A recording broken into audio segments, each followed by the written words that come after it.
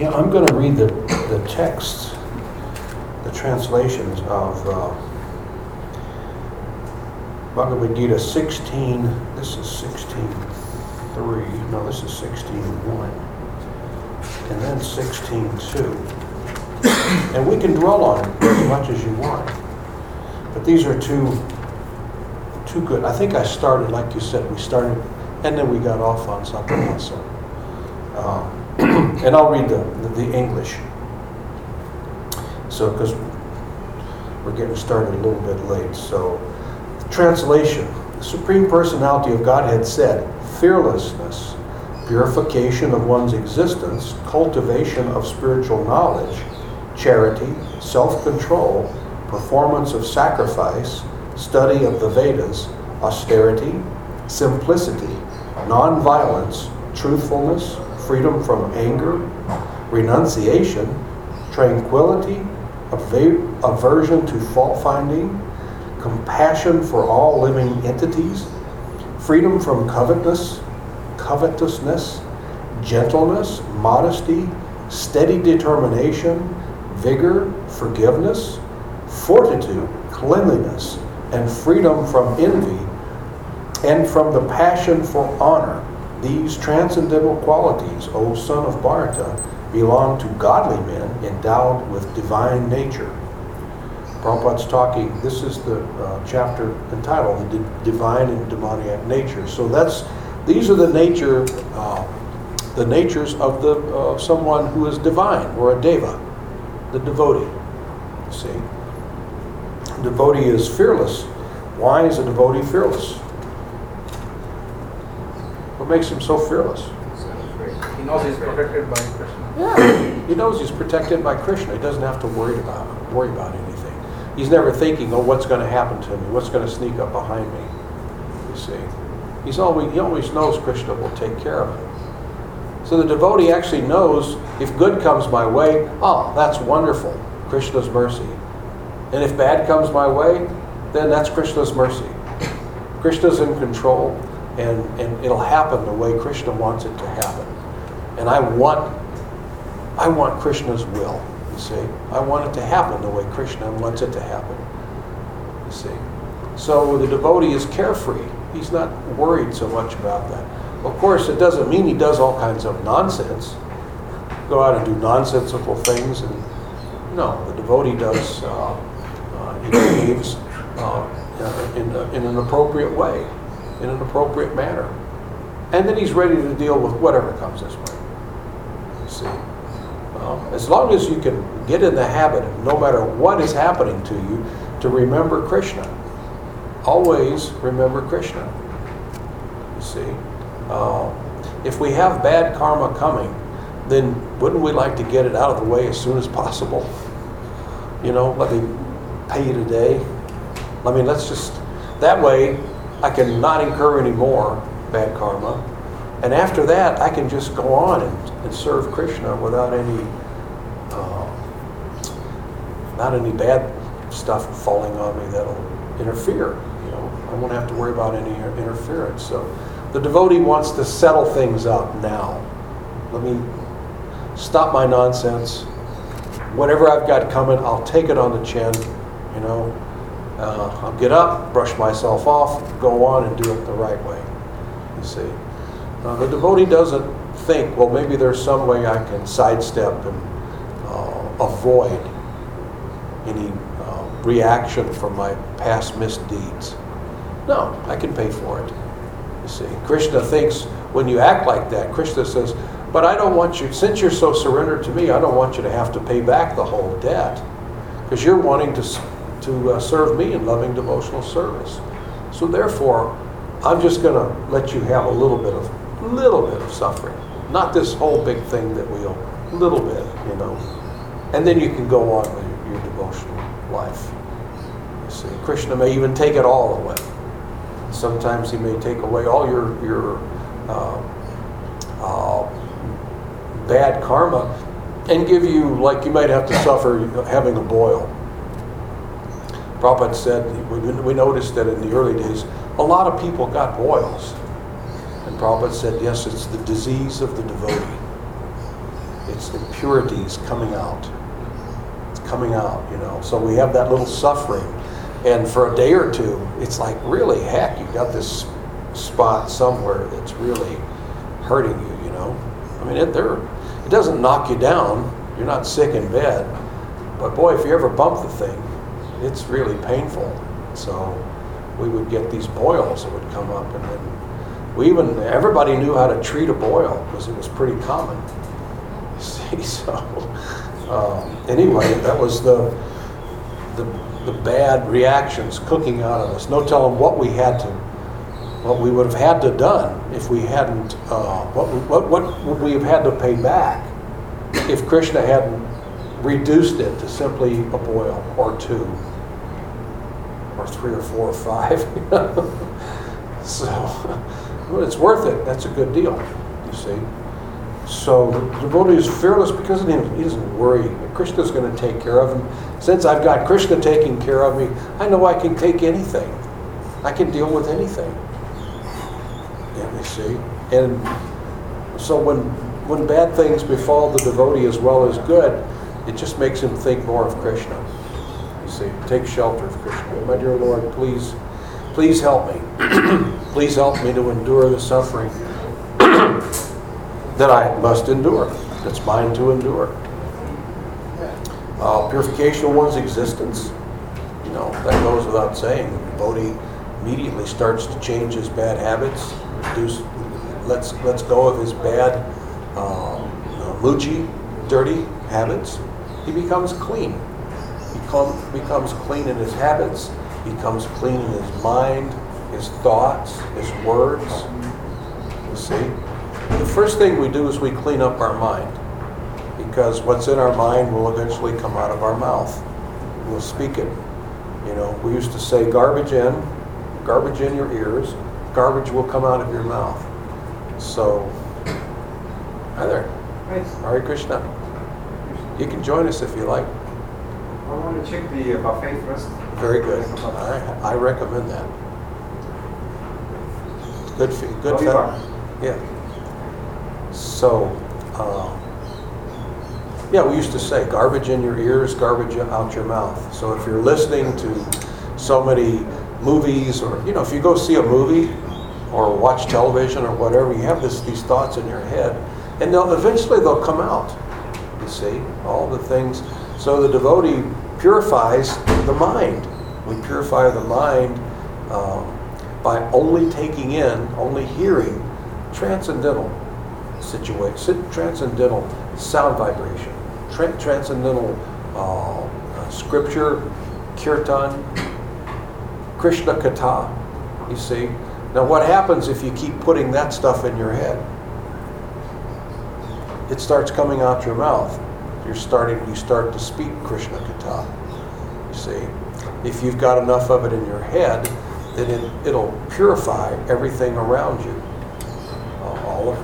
The devotee will live clean. It's a cleaner life to be a devotee, you see. Personal habits will change, especially once one learns how to take care of the deities, the pujari work. The training for pujaris is very, very clean. It teaches you so many things, And actually there's probably not enough training in our movement now for new bhaktas and bhaktins to say, hey, here's the way the Brahmins behave. There's there's probably not enough. We should have some training courses, because in America we have what appears to be a very clean world compared to the third world. It looks cleaner here than it does in India, but the people are not as clean. They're just not. Bless their hearts. I'm not slamming, but they just aren't, And you're not taught, because your mother's not a Brahmin, so she doesn't teach you Brahminical cleanliness, So, basically in the morning when you rise, you should do all the dirty things first, passing stool, passing urine, brushing your teeth, shaving, whatever you're going to do, you do all that, get it out of the way. Because all of these things are contaminants, and then you shower. Now you're clean. Then you put on clean cloth. Well, first you put on your T-lock, then you put on clean cloth, and now you're suchi. You're clean. So you're ready to go meet the Lord. See, so it's the Brahminical process. So this Brahminical Pujari training is good for everybody. You know, the Archana Padati is it's got some really good points in it. So I think maybe we'll have some classes, if you like. We'll have classes on certain things you do, you know, because as I travel around, I realize this isn't being taught like it used to be. You know, used to you move into the temple and your bhakta leader or bhaktin leader would say, all right, here's what you do. But now there's not so much of that, so we're missing that. We need to have a special class just for that. Yes, Paul? Have they ever thought of like putting like you know how they've got like Vaishnava agency? Oh, there's books. Yeah. Now, do they have, like, I'm just talking about like for temples, like where they put it out, okay, here's your first 90 days, and then, you know, you get like a training manual. Like We got them. Yeah. Bhakti Prakash Maharaj published a really nice book. Dhanavir Goswami published a nice book. Fortunate Souls is the name of his. I can't remember the name of Bhakti Prakash Maharaj's, but they're both very pukka sannyasis, and they just, you know, they pointed out what should be done. You know. But yeah, we need more of that. When I come next time, we'll organize some training. We'll do it at a particular time, and it only has to be a half hour. Get together for a half hour and say, hey, here's how you do this. You know, proper ways to put on a dhoti. A lot of people don't know. They're not taught how to put on a dhoti anymore. You know. Yeah, so you're talking about it's full. Yeah, if you do it, then, you know, the dhoti looks better, it wears better, it won't fall off. You know, so yeah. So it may not be better, but it's the way Prabhupada put his dhoti on the way he taught. So. I have a question. Yeah. When are you leaving? I'm leaving the 9th of July. When are you coming back?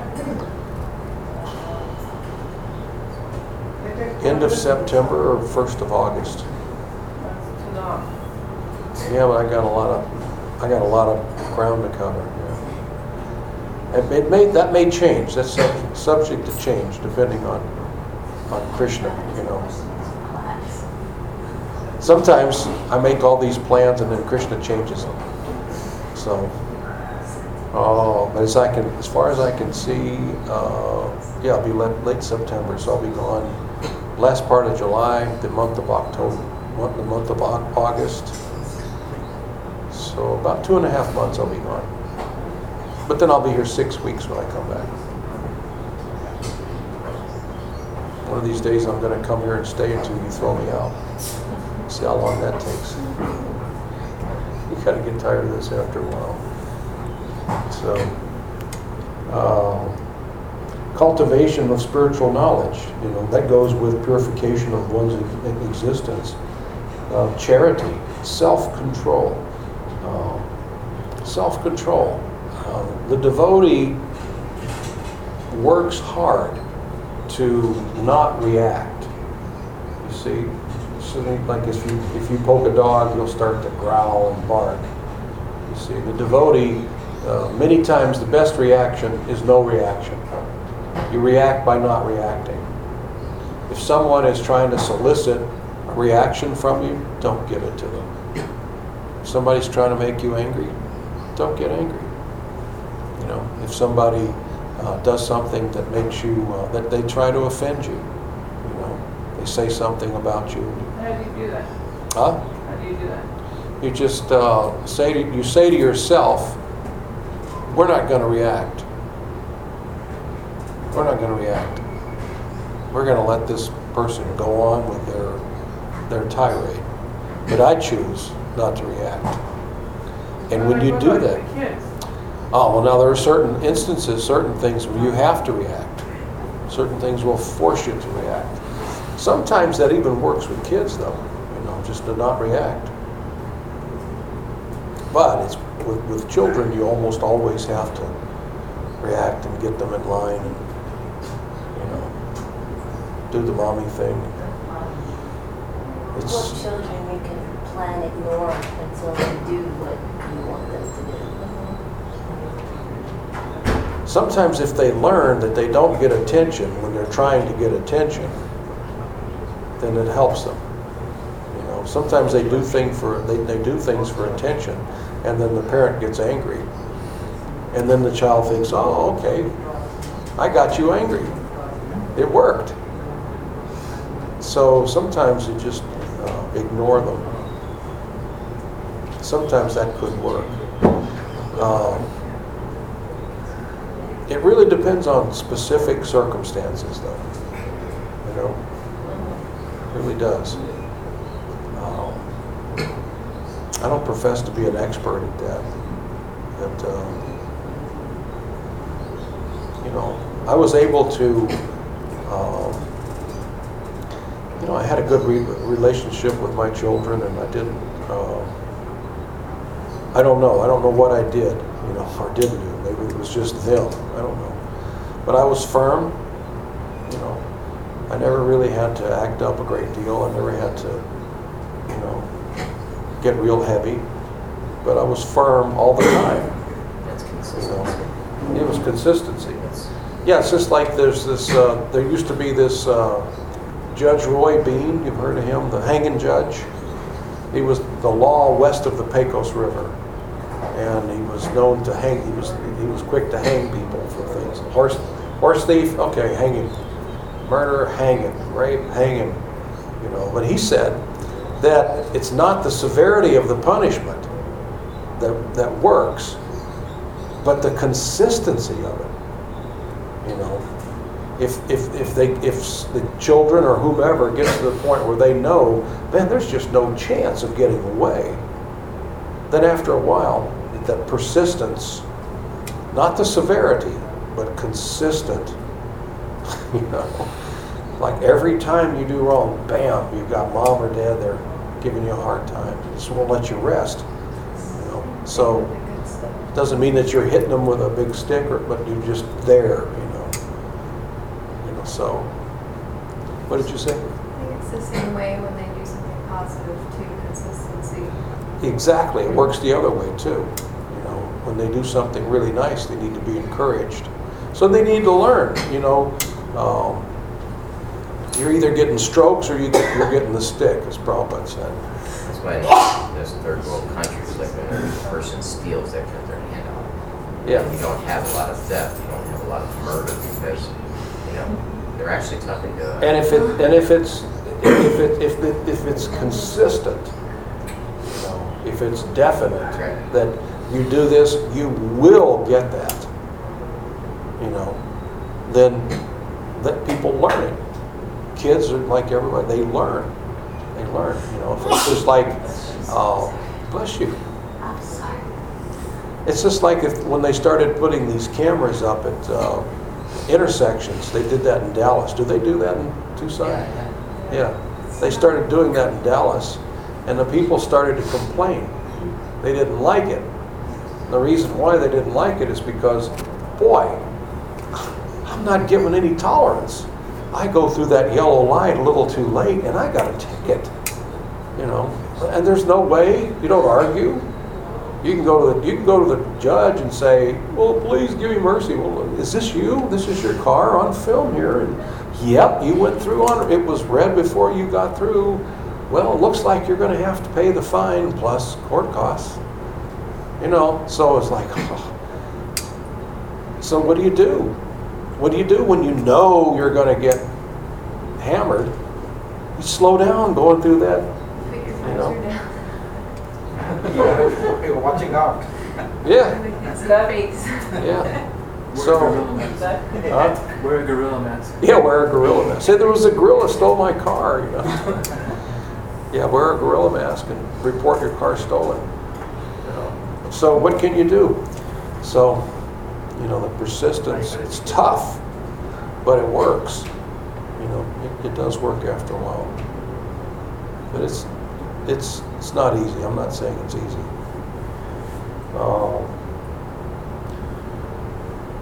Study of the Vedas.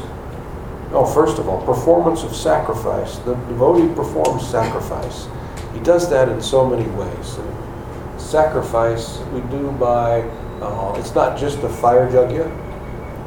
Sacrifice means the biggest sacrifice in the age of Kali is to chant Hare Krishna. To chant Hare Krishna, that's considered the biggest yajna.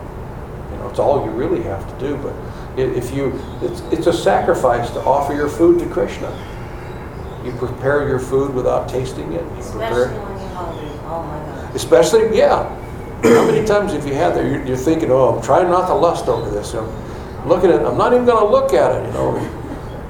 I want to throw it on the altar and say, okay, Krishna, eat, hurry. But you don't do that. So it's a real sacrifice. Don't you think Krishna's savoring that moment? He's thinking, look at her. She's really wanting to eat, but she's not lusting over it, not too much anyway. And she's actually offering it to me first. Oh, wonderful, very good. So,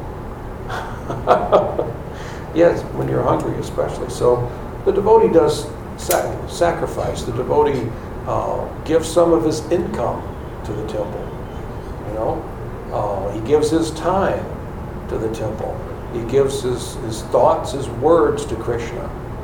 You see, so we're sacrificing. And so now it seems like a sacrifice. That's a bad word when you're a materialist. And in the beginning, it seems like it's kind of tough because I make only so much money, and I don't want to give any of it to anybody. But then, out of love, we give it to the temple, or my time, or whatever. So. But in the beginning, it seems like it's a sacrifice. And after a while, it's very sweet. And the biggest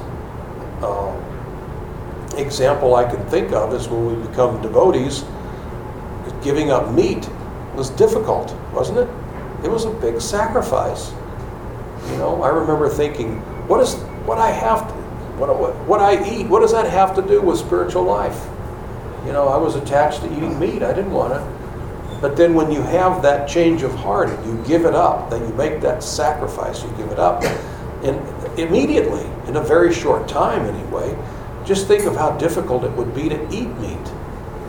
It would be horrible. It would be a much greater sacrifice if you had to eat meat than it is to not eat meat. It would be horrible. If you were in a situation where you had to, it would be, So it appeared to be a big sacrifice, but as it turned out, it was actually sweet. It was an improvement on my life. Now I wouldn't go back. Yes? Someone told me that they were vegetarian, and then I guess they started working at some steak place, and they ate a steak after they were vegetarian for a while, and they actually blacked out. Yeah, it'll make you sick. Yeah, it makes you really sick. Yeah. I've talked to people who have done that, who didn't become vegetarians for spiritual reasons. They became vegetarians for health reasons, but they still wanted a steak or something like that, and so they ate, and they got sick. Various things can happen to it. You end up getting sick from it. So it seems like an austerity, but as it turns out, it's really not.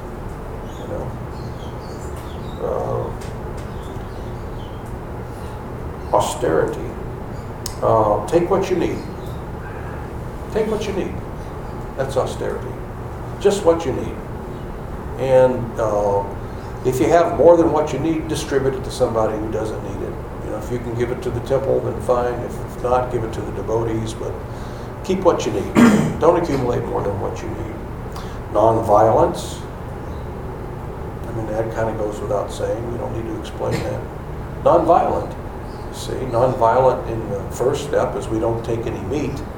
We don't want any animals killed, but we're not violent in our behavior with our fellow man. What to speak of the devotees, we're non-violent. Yeah. What do we do in his inspirations like Krishna, as far as now he told Arjuna, go do this, and it's non-violence. If you're with another devotee, an aspect in something, some people were just making fun of you, then all of a sudden you got to a point, do you defend yourself at that point? Oh, you defend yourself.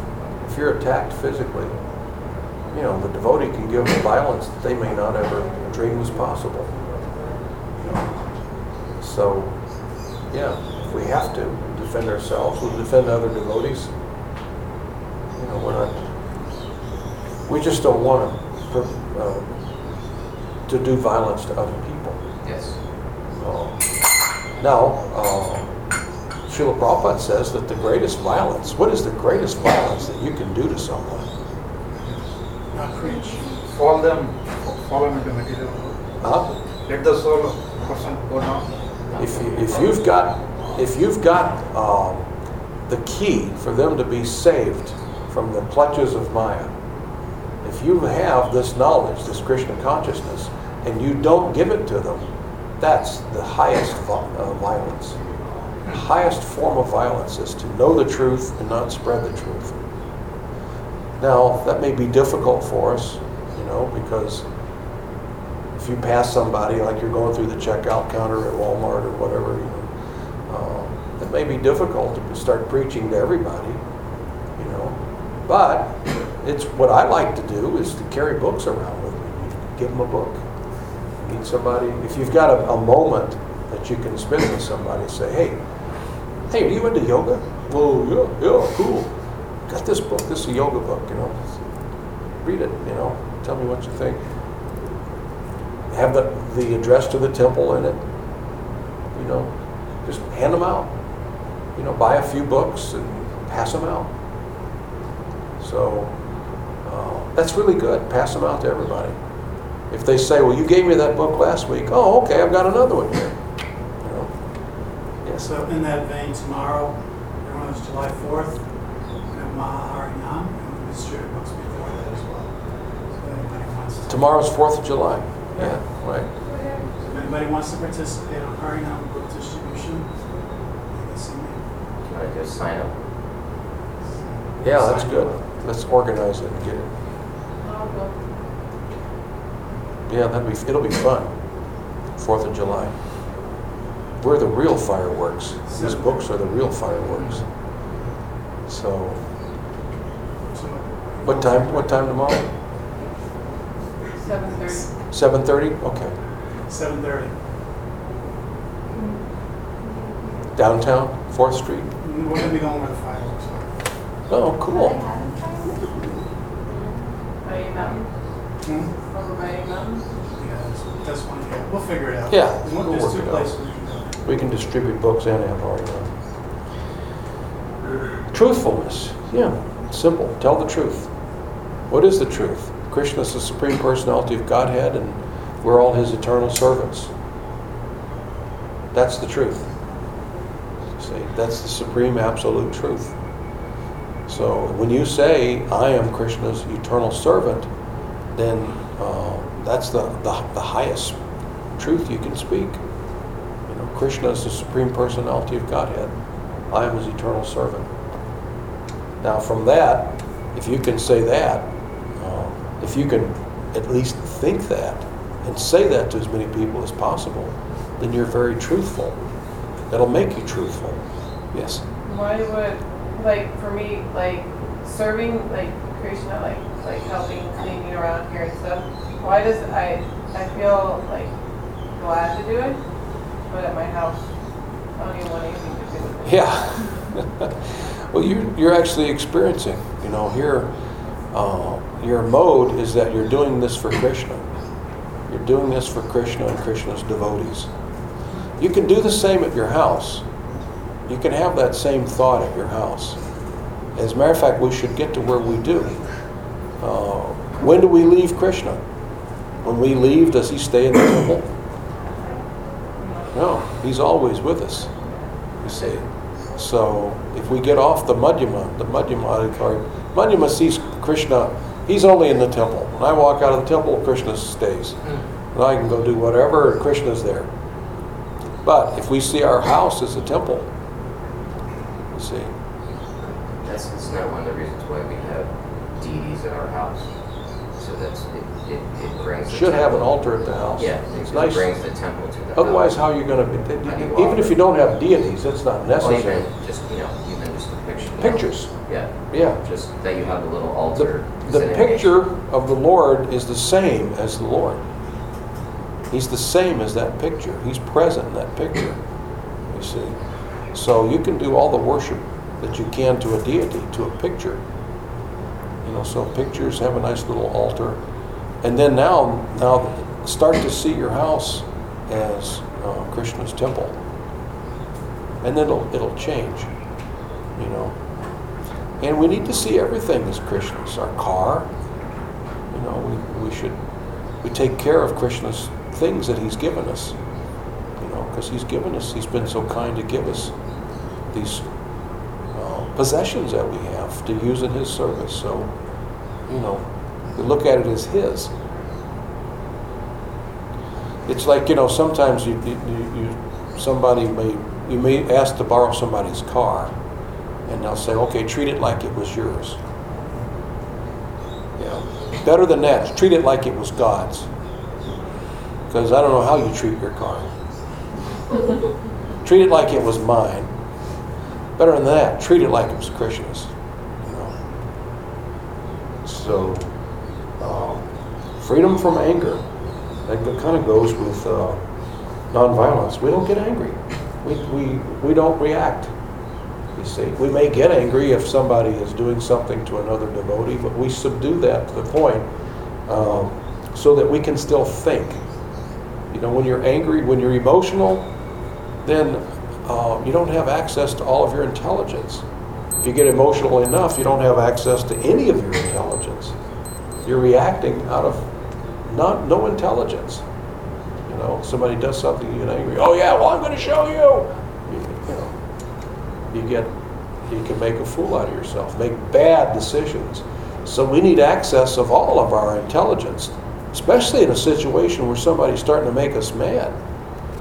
I've been in situations before, especially recently, where I tell myself, okay, I'm like getting angry. It's just like a natural, innate reaction. So it's like it's happening, although I don't want it to happen. So what is your recommendation for like minimizing that, or minimizing the impact of what's going to innately happen, getting angry? You've got to try to grab it early on. Grab hold of it early on. When you start to feel the anger starting to boil, you just got to just say, wait a minute, I'm not going here. It can be very difficult. Even if you get angry, keep it inside you. Don't let it come out. Unless sometimes we have to react. It's like we're talking about with kids or whatever. Something might force you to react immediately. But when it's not an emergent thing, then deal with it slowly. When other people are involved, especially. If it's an inanimate object, what I try to do, what helps me is when something negative seems to happen, then I just it kind of makes me laugh a little bit. I get the opposite. I think, what are you doing? Krishna, what are you doing? You're trying to get me rattled, aren't you? Not working. I'm not saying you can't do it, but that time it didn't work. Because I'm staying calm as a cucumber. But thank you for keeping me awake. Thanks for the exercise. We have to exercise that. It's a practice. Yeah. You got to practice it. And after some time, you'll get to where it'll be a reflex. Something happens that would normally make you angry, and you just find yourself just like, yeah, right. Like you do something. Trying to being detached from things also helps too. Yeah. When there's no emotional attachment in the first place, it doesn't affect you. It's like it's like so different. Like if your mom was in an accident, naturally you feel like, oh my God. But if you find out that the mailman's sister's brother was in an accident, it doesn't affect you as much. Come on in. I'm not dangerous. I took my meds today. I think. It's their first time here at the I think I temple. did anyway. They just got 3 books today. Hey, wonderful. Take a seat. Got some cushions. We're having a class on Bhagavad Gita. Get him a cushion. Or a chair, or whatever you like. You can sit in a chair or a cushion. We don't charge any extra for a chair. Maybe we should though. Yeah. So, you catch yourself before you get angry. You work that and get used to that, and you get, it'll become a reflex. You see. We have reflexes built in now that we get angry quicker. If somebody does this, I get mad. I should give them a piece of my mind. That's just a reflex. It's something that happens without thinking. So we have to go in and rearrange our hard drive to where we change that to where my new default reaction is tolerance. I'm going to tolerate it. Because I know Krishna's taking care of me. And unless it's something like somebody's coming at you with a knife or something like that, if it's something, sometimes you'll have to react.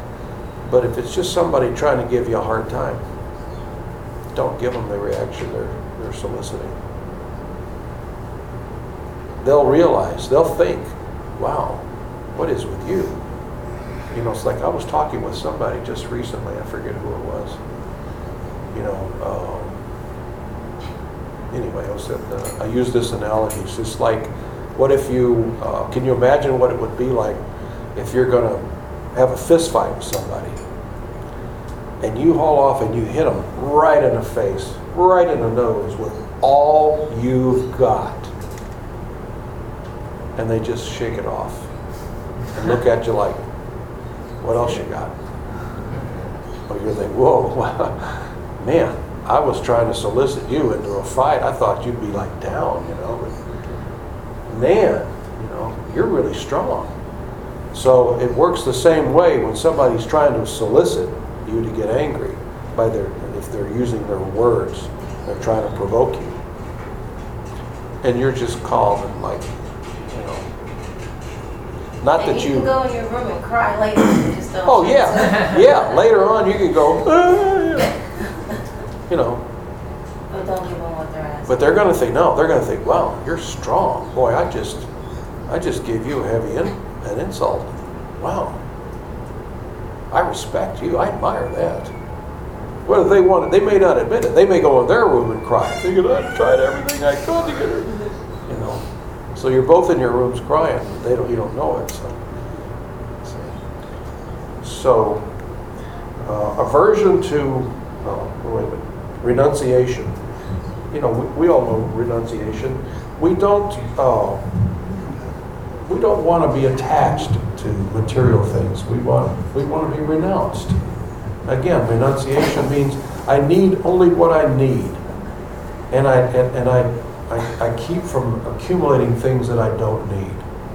You see, stuff doesn't make me happy. Because the more stuff I get, the more room I have to keep it all in. And when you go out and get your brand new whatever, your new phone.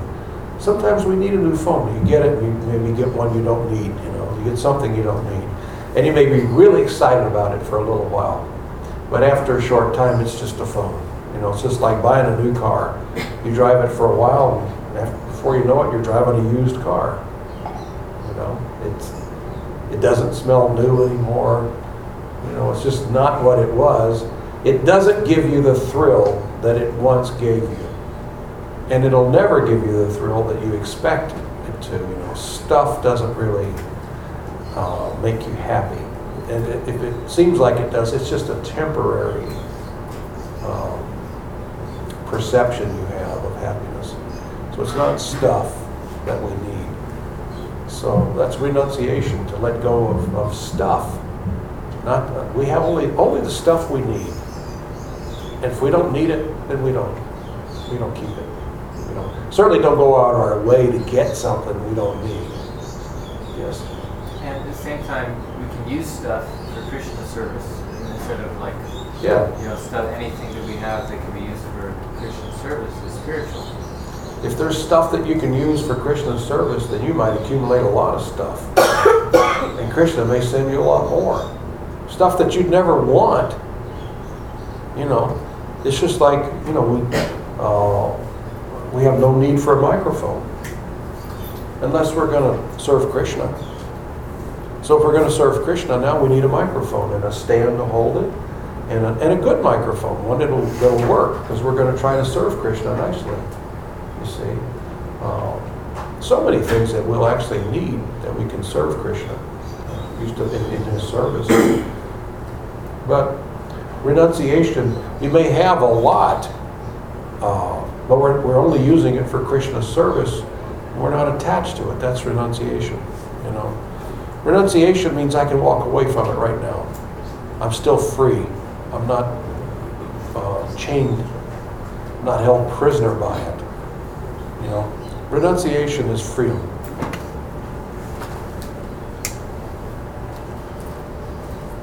Tranquility, aversion to fault finding. This is very important for the devotee, the aspiring devotee. Aversion to fault finding. It is so easy in this material world to find fault. It is so easy. As a matter of fact, when we come to this movement, we're all in a habit of it. This could be a class in and of itself, but I'll just try to point out some of the high points of it. Finding fault. A lot of times people will find fault with something, and what they're really trying to do is to show you how advanced they are, or how sophisticated they are. You know, because it's just like I've used this analogy before. When I was in business, the companies that I worked for, they had sales conventions at 5-star resorts. You know, like the Ritz-Carlton and Maui and places like that. I mean, just incredible places. Places that would have marble floors and, you know, really, really nice 5-star stuff. And so the people that went there, that were invited there, many of them would complain. And what they're trying to do is to show you that if I'm complaining about the Ritz-Carlton, then you know I must be really materially advanced. You see? So right away, I need to establish. You show me something. Oh yeah, I've had one like that. You know, see what I mean? I'm showing you. I'm trying to show a side of me that I want you to think I have. See? So fault finding is kind of like a natural. It's common in the material world. Very common. So we as devotees, we want to avoid fault finding. It sometimes gets out of hand even in our movement. People are finding fault. You see. And if you ask yourself, well, how can I find fault? I'm in a community of people who are pursuing God consciousness.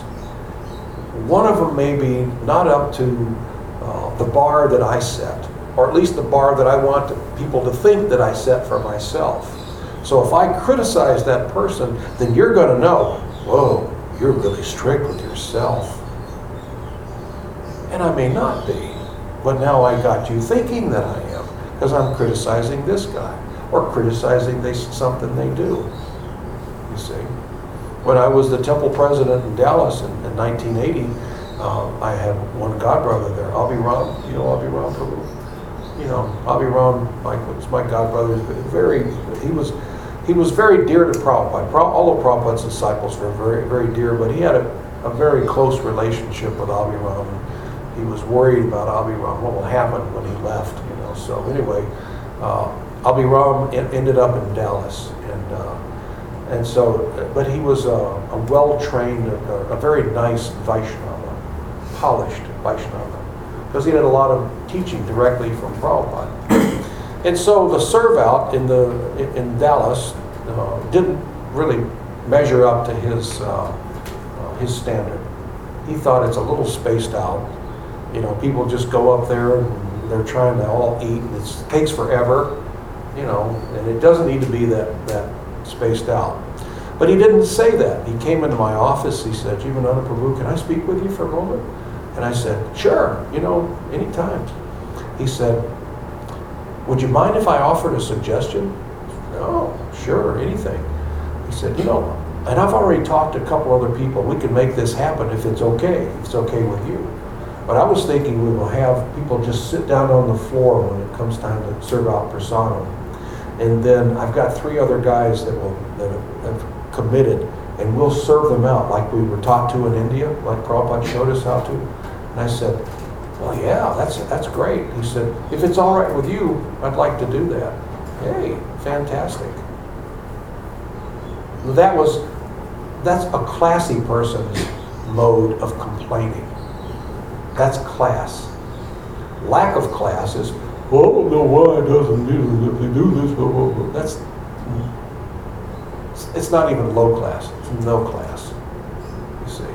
Class means I see something, I think I can improve it.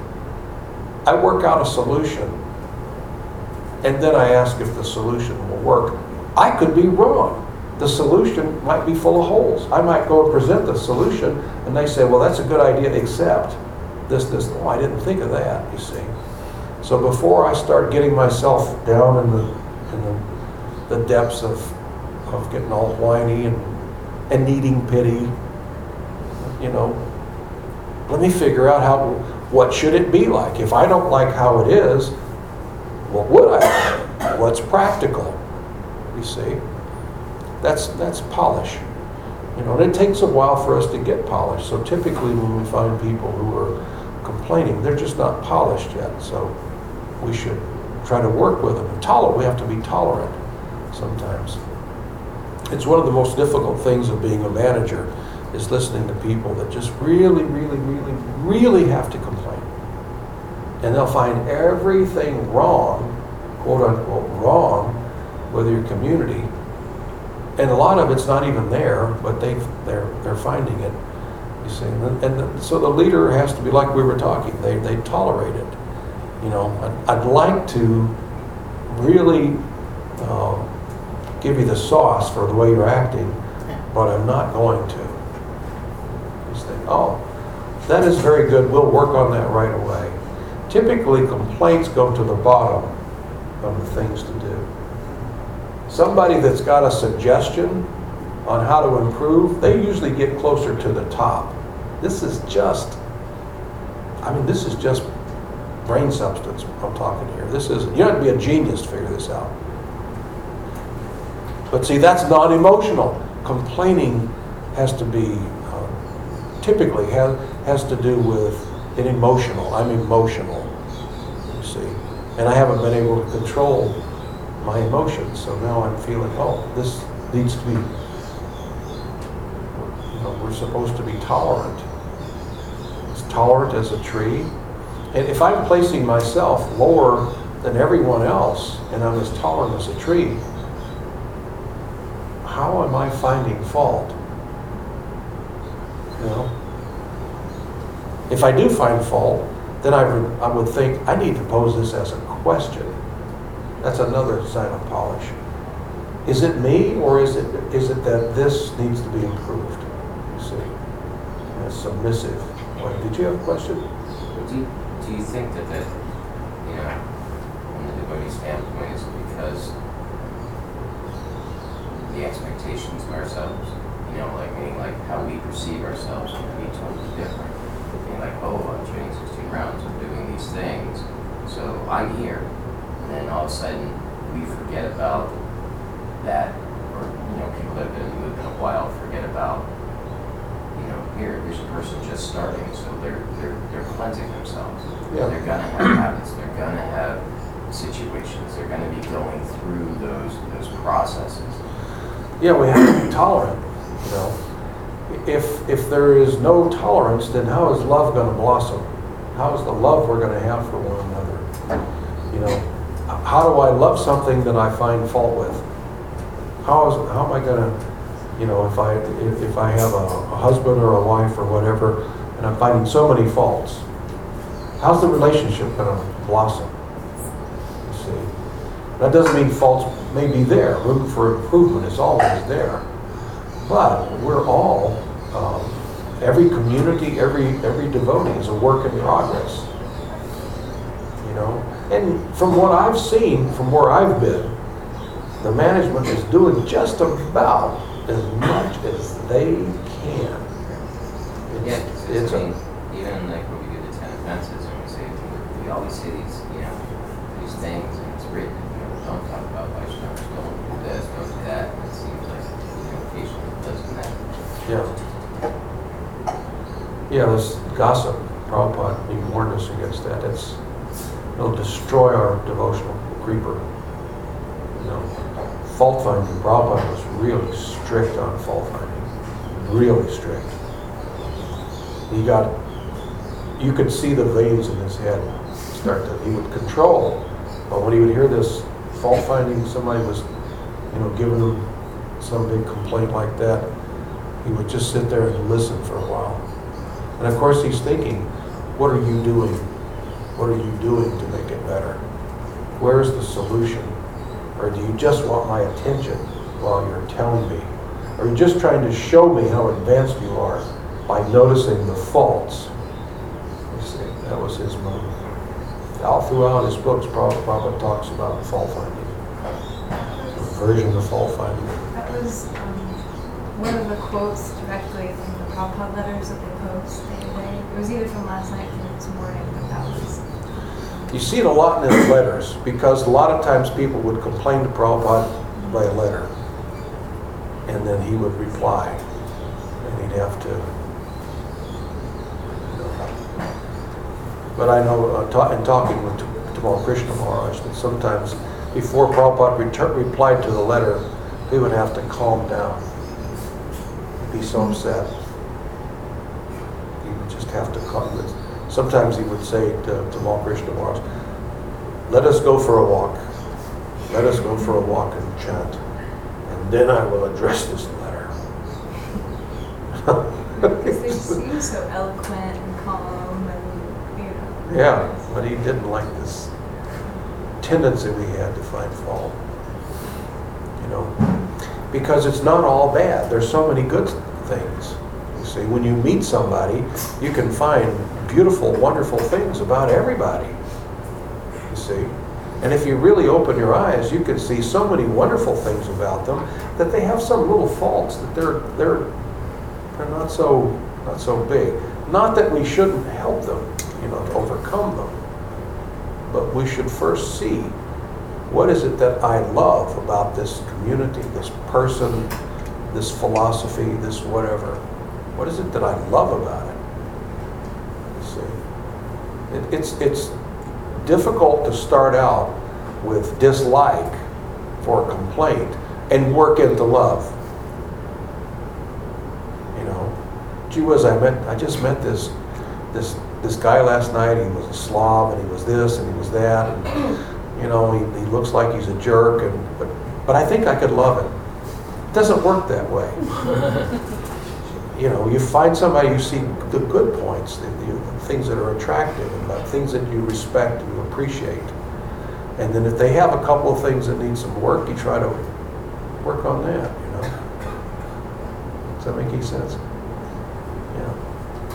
It's, the devotee, if we can't keep a positive attitude, then who can we ask to?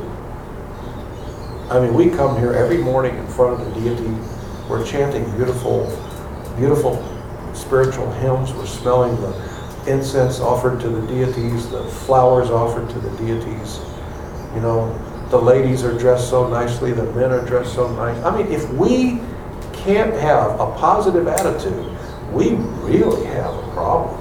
I mean, it's not the problem of what we're complaining. It's within us. And we need to choke it, find it, and put it out. Get rid of it. Because the opportunity is here to have a wonderful, sweet life. The opportunity and such effort is put forth to see that everyone has a really wonderful, sweet life. See, because we want to please Krishna by taking care of the devotees. There may be some shortcomings. There may be some things that need to be tweaked. And we'll get there. Together we'll all get there. So, I could talk a lot. Prabhupada has given classes on fault finding. Did you have a question? Seems like there's a fine line between fault finding and correcting problems. How do you establish that line without crossing it? Correcting. If I'm just pointing out what's wrong, then that's fault finding. Maybe there's something that really can't be corrected right now. It's there, we need to work on it, but we don't have the resources or the ability right now to do it. So my mood is one of a positive. You know, everything is great. We've got this little thing here, or maybe a couple of things we need to put on the list of things to work on. But everything is great. Rather than, man, this place is rotten. Why? Well, because of this and this. I'm talking about 3 or 4 things or whatever, and I'm not looking at the top. You know, what's really wonderful.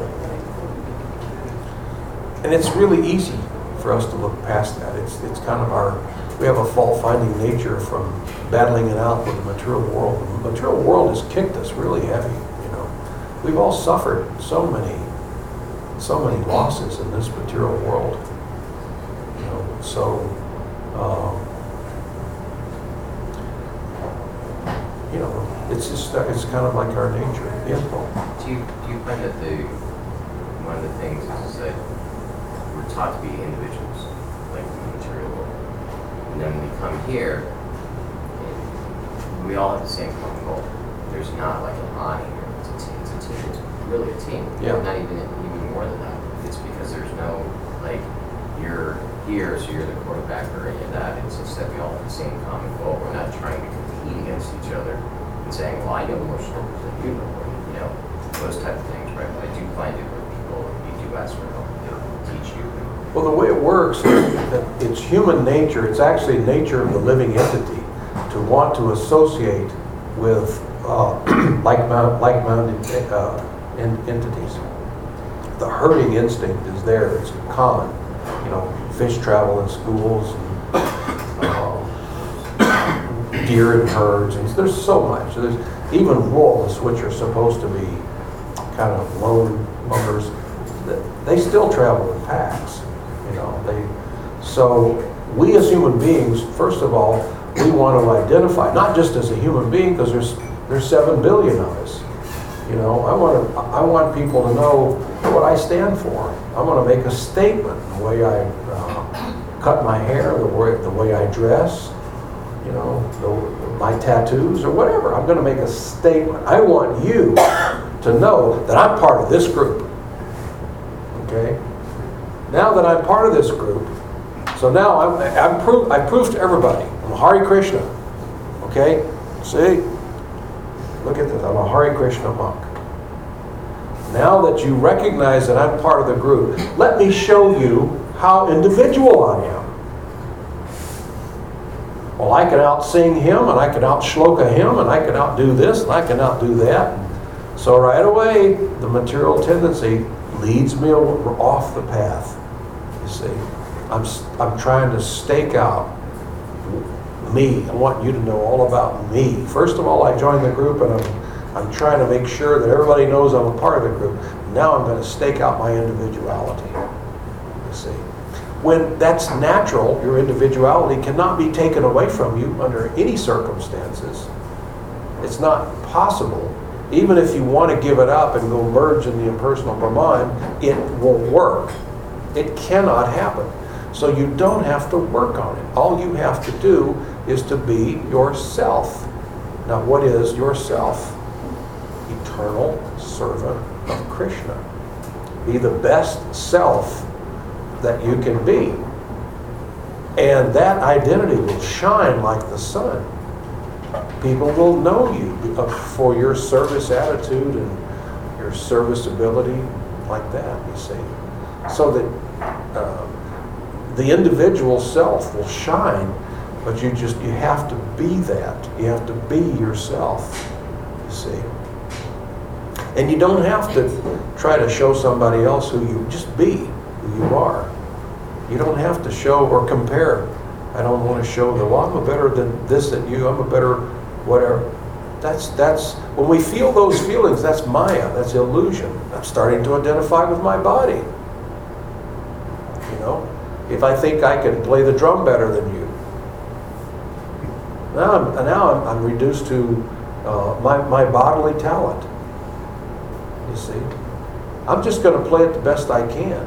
And if you're better than me, that's fantastic. That means Krishna will enjoy you better. He'll enjoy a higher level than I can give. because you're better. You see?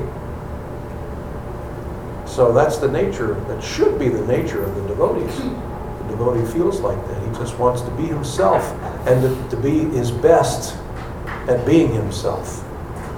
And when you see people like that, they shine. They seem so wonderful. They're not trying to show you anything about themselves. They're interested in you. It's not so interested. I'm not so interested in me. I know my story. I'm interested in you, and all of you. You see, you're much more interesting than me. So if everybody feels like that, it's a much sweeter environment. It seems more, it works.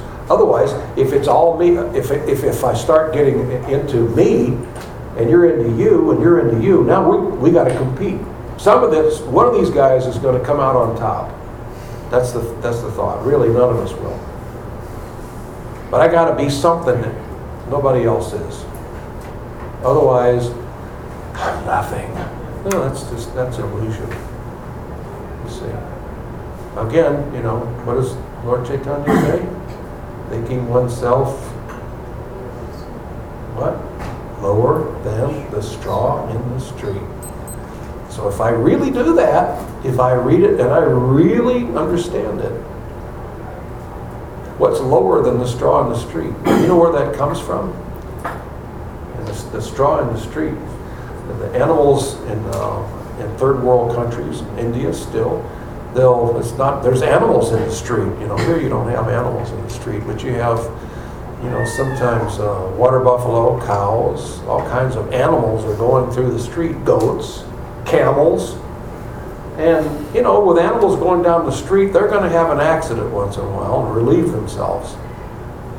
So a lot of times they'll throw straw over that and hold down the smell and make it less messy. They throw straw on it. If they have extra straw, they'll throw it. So I consider myself lower than the straw in the street. That means I'm beneath the straw that they've thrown on the trash. It's a heavy statement. Giving respect to all others.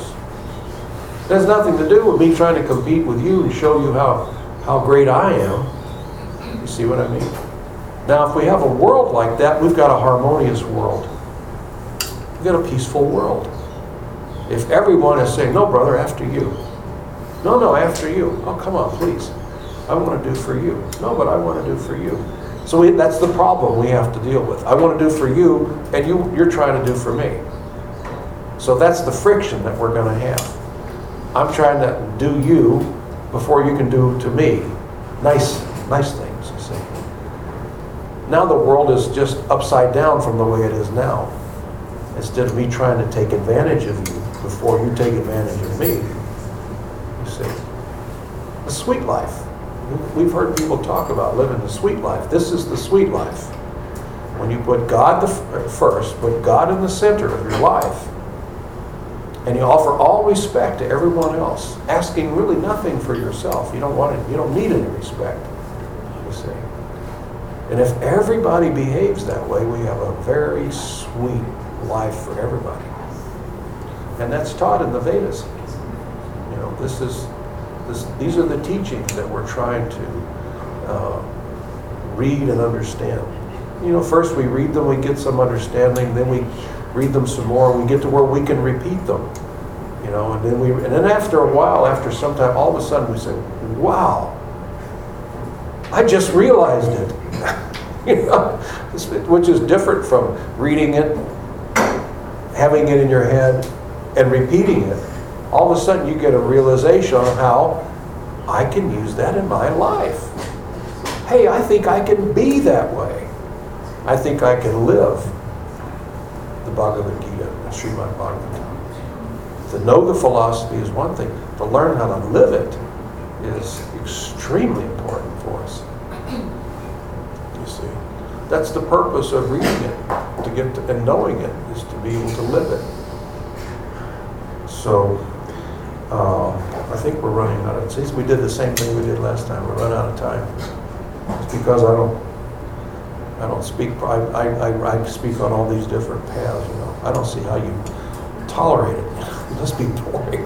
But that was another, I think, I don't know if it was the Prabhupada letters, but he mentioned reading fewer but more deeply. Yeah. Yeah. Sometimes you just need to focus, you know.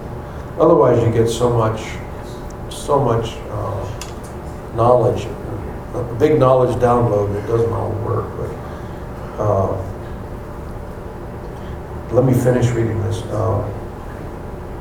Compassion for all living entities, freedom from covetousness, gentleness, modesty, steady determination, vigor, forgiveness, fortitude, cleanliness, and freedom from envy, and from the passion for honor. See how this all goes together? Freedom of envy and freedom for the passion for honor. See? Have passion to be your best. Honor will come with it. That's just a given. If you're doing your best, then the honor will be there. You shouldn't try to artificially have it or to get it.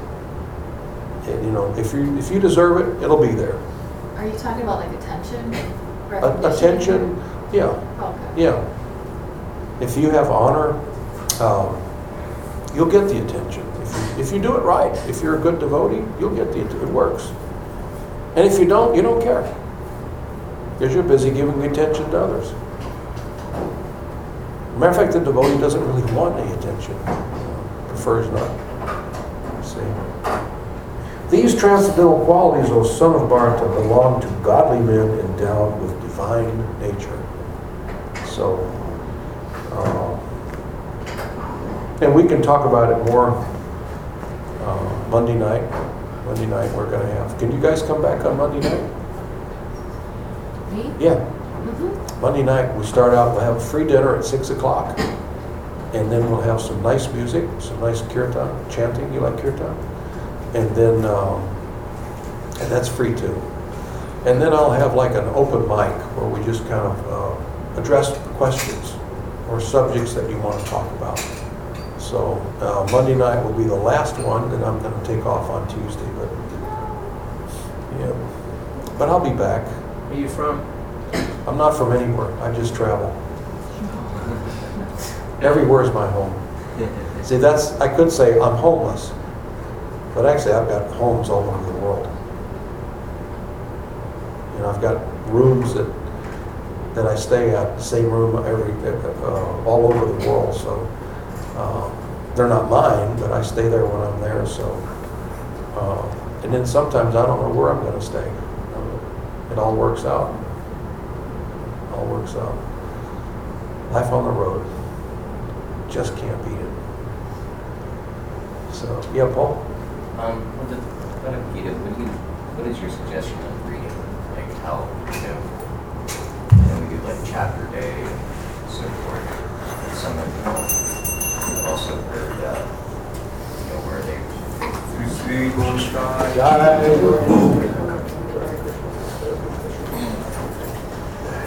can't remember who it was, but we used to teach. They would take the class, it would take them like 3 weeks or 4 weeks to just talk about one subject. Because it is very deep. Yeah. Sometimes, There's many different ways, there's many different suggestions, and I think they're all good. One thing I like to do is to take a chapter, read through the translations, read through each verse, just the English translation. And then I'll go back and spend time with a verse. I'll take the first verse, Sanskrit, the translation, and the purport, and make notes of what I'm reading. You know, and then you go to the next verse like that. Taking a chapter, sometimes I'll take a chapter and I'll read Sanskrit and the English. You know, so I've tried it different ways. You know, and then go back into each verse, get into it, make notes. And then when you finish a chapter, write a summary of the chapter. What's this all about? In your own words. And you may have to go back and look at. It's okay to highlight. If you have your own Bhagavad Gita, highlight it, you know. So then when you go back to make a summary, you just look at the places you've highlighted. So I know it goes, with myself, sometimes when I'm reading into something, I might ponder for a couple of days too before I start reading other, Yeah. before I start going on further, because some of the stuff is just like looking into yourself. Yeah. Yeah, and it takes a lot of pondering. Yeah. That's actually a good sign. All right, thank you all so much. Hare Krishna.